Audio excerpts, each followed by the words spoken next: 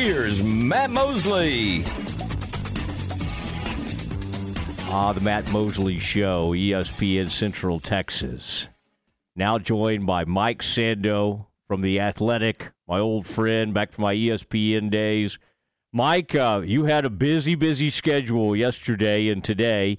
Thank you for working us in. I mean, my gosh, you had like 17 interviews yesterday. This quarterback tier column, everybody looks forward to this. Comes out kind of late July, early August every year. Now, how long? And Mike, by the way, thanks for doing this. Welcome back to the show. Oh, it's great to be reunited, Matt. For people who don't know, Matt Mosley and I were first-round draft picks of ESPN back in the day when they were starting up the what became the divisional blog network and later NFL Nation, where there's a person covering every team. Matt Mosley and I were there, in 07? Did you start in 06? Yeah, after the 06 season, somewhere around there. Yeah. I was at that Super Bowl. Same, yeah. So we started early. In fact, the other day, I was out at Seahawks the other day, ran into Dan Graziano. We worked with Dan over there, too, at ESPN when he was Dan doing or did Dan replace you, or did Dan, how did that work? After, I think he was doing that NFC East blog, gosh, after. But that up. It took, yeah, exactly. It took 32 people to replace the two of us, all right? So that's right. Those folks do not understand what we were going through back in the day. And I still, one of our, John Banks, I still see him on Twitter. And I think he still says a lot of kind things about me on Twitter, just trying to make up for all those years. Yeah. Oh, that's hilarious. We had some fun times. Now, how long do you work on this? Because there's a lot involved. Yeah. 50 NFL coaches and executives, and you grant them anonymity. Now, I'm sure some of these people you've known for years, and maybe do you go back? Do you try to churn it through and get a lot of new voices each year? How long does this process take? Yeah. So I never start until after the draft because I think you need to know the quarterback situations for each team. You have to kind of know there's no rookies in this because, I mean, my gosh, it's very hard to project from college to pros. There's enough debate when they've already played in the NFL. So you need to really see the situations and know, okay, the Commanders are probably going to go with Sam Howell, right? So just to know who to put in it and to be able to ask people and have them size up the situation in total. So I start after the draft, and then my goal is to get all the 50 ballots before I go on vacation, which is usually, middle of June, somewhere around there.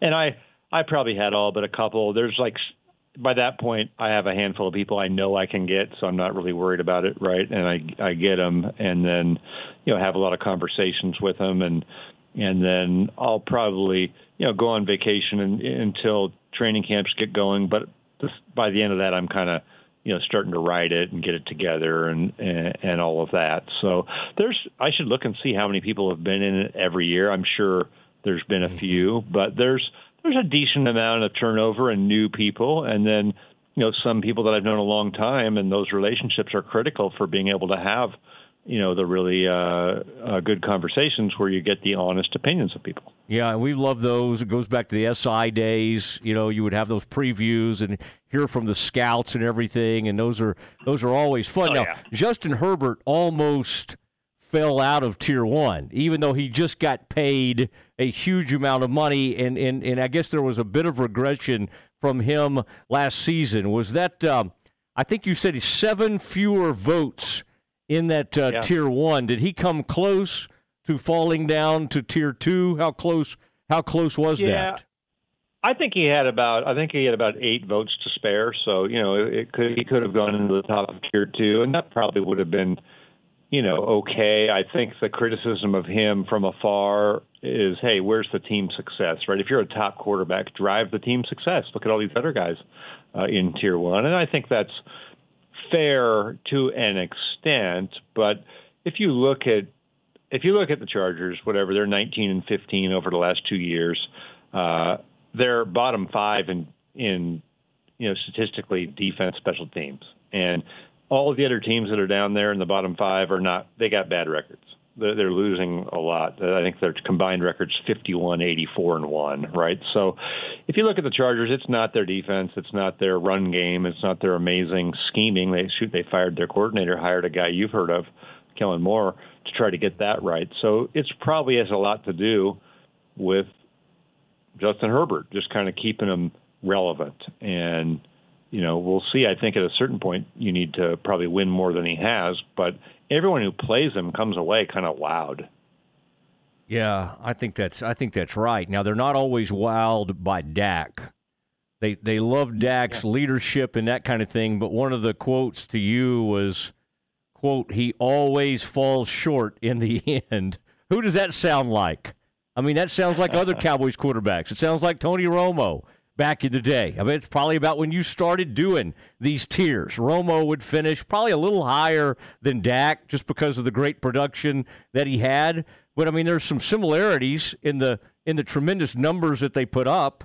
The offenses, and now, of course, McCarthy is taking over the play calling. But it's like, I think people love Dak, the leader, but they still don't know quite what to make of him as, like, is he a truly elite quarterback or not? And it seems like in your tiers, you always kind of have him on that edge. I think you said he's always been fourth consecutive season ranking between 9th and 12th. So he's not really moving much either way, is he? No, and it's probably just the guys around him. Brady retires, so you move up one or whatever, right? I mean, it's not like he's moving. It's the other things around him move, and he stays in this very tight range where you're happy to have him. You think he's a good quarterback. He doesn't have like fatal flaws, but you sort of wish and wonder why he hasn't been able to elevate them even more. Now, their record the last couple of years is really good. Last year they had a good defense and didn't go probably as far as they needed to in the playoffs to change a little bit of the narrative. I think some of these things are interesting, like just organizationally. We were talking about Herbert. I mean, there's a reason Eli Manning refused to go there. There's a reason why Phillip Rivers was potentially a Hall of Famer, but he didn't push deep a lot in the playoffs either. And the Cowboys, of course, have their own things organizationally with Jerry Jones' involvement and always having to comment on everything that makes it harder to coach and lead the team. The paying of players and sticking with them and almost justifying the payments to some of his guys and that sort of stuff. So you can't just say it's been a perfect situation for him in Dallas, but it's been pretty good. It's been pretty good. The talent's been good, and they've had a good record. They win. But until you really get over the hump and push deeper in the playoffs, I think it's harder to change the perception that something's missing, that you need a little bit more around you. Yeah, and is that Mike McCarthy? Is a little more around you a guy that's a play caller? They've added juice at receiver. I think that's going to help him a little bit, but we'll see. One of the comments was he said a slight nudge up in decision-making and just passing talent, arm talent, would go a long way for him. That's not something he's going to, in the offseason, like, oh, man, Dak's got more arm talent now. I mean, there's only so many things you can do, and maybe more of this West Coast. You got Brian Schottenheimer more involved, McCarthy. But, boy, you can't blame. They're losing people to blame because McCarthy is now going back to the play caller. And, boy, you should have seen him out there, Mike. I just got back from Oxnard. He was a kid in a candy shop. I mean, McCarthy never left the side of the quarterbacks. I mean, it wasn't even just like he was loving it. It was more like he was a quarterback's coach. I mean, and he's not hiding the fact he's not going to spend any time in the defensive meetings because, of course, they have Dan Quinn, who's kind of like his own head coach. Oh, for 2 years or 3 years, everyone's wondered, what does he actually do, And so it had to be killing him to not be involved. I remember I was covering the Seahawks as a beat reporter when Mike McCarthy was hired by the Packers, and Matt Hasselbeck was someone I was pretty close to, and I remember him in the locker room going, hey, I asked about McCarthy because he'd been with them, and he goes, oh, he's amazing. He's great with quarterbacks. And then by the end of the run with Aaron Rodgers, their offense wasn't doing as well. McCarthy was, criticized, and he sort of lost some of his luster. And now that Kellen Moore left, I think there's certainly in media, it seems like there's a heavy strain of, oh, shoot, they have to go back to McCarthy. They're losing Kellen Moore. That's going to hurt them. But I had an interesting conversation on the Football GM podcast that I'll plug here that I do on The Athletic with Randy Mueller. And Randy three-time GM. I think he was with McCarthy at some place in New Orleans, maybe. But Randy's very honest about these things. He's not looking to, get a job with anybody at this stage. And he thought that this move would be good for Dak because it would create some clarity, that things would just be a little bit more straightforward, that direct line from the head coach, the head coach's vision. There's going to be no gray area. So I don't know. I went back and watched all of the interceptions. I mean, some of them were terrible, and some of them were just kind of fluky, and I wasn't sure what to make of them. I don't think he's suddenly a double the interception rate guy from now forward, right? I mean, can't he have an efficient season? I think he could, and I think he started out so great. He's even admitted he thought it was easy, and then he gets hit like a ton of bricks. I mean, 2016.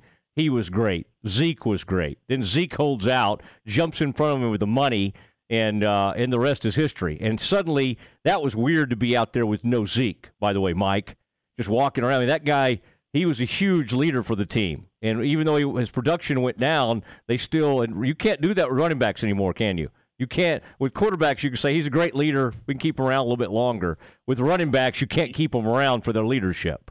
Like if their production falls, you've got to get rid of them. And it's hard to pay both of those positions, I mean, I always thought that was sort of the downside of Jerry to me, just going overboard with it. But other teams have done it. I mean, certainly the Rams did it with Gurley. One of the comments, I don't think I put this one in there. I just kind of called up my file of what people said about Dak, and I don't know that I used this one, but somebody had just said, hey, if you look through the past few years, the Cowboys kind of win when they run the ball well. And with Zeke moving on, there could be an element in the run game that sort of remains to be seen, even though he wasn't, having 2,000-yard seasons. And even though people are excited about Tony Pollard, who gives you the big play element. But some of that just between the tackle stuff may have to be manufactured without Zeke Elliott. And that could be something that Dak Prescott misses a little bit. So I don't know how you can prove that. It was just sort of a thought that somebody had who's familiar with the Cowboys who has played them. I like your secret files, Mike Sando's secret files from The Athletic. I'd like to think you only reserve those for the Mosley Show. It's kind of like I'll share with Rosillo and some of some of these others. I'll give the private reserve. Private reserve. Pull out the good stuff for Mosley. Oh man, the memories come flooding back of all those times we had together. I never complained about anything, as you'll recall. Oh, my gosh. Wow, yeah, we had to get a second complaint box for Mosley. My God. Our old bosses are all gone, by the way. Did you notice that? It's like, sadly, a lot of people are having to move on, but quite a few of our bosses have had to move on. This Brock Purdy one is interesting to me. Because I kind of had the same thought as one of these people that you quoted anonymously. So when I looked at him, I thought he was a 4. But when you watch the kid play, he's an absolute gamer. He has the intangibles, the moxie, the want to, the leadership. I mean, it's kind of hard to put a guy tier 4 who gets him that far and has that kind of run. I don't know if you got any pushback or anything on that. I guess you can only go on what you see. And I know when he took over and everything, but it feels a little low for someone who won all those games. So, I had this conversation with San Francisco Radio. They had me on the ropes. I mean, the guys were tagging in. I was getting elbows dropped on me, pile drivers, the whole thing.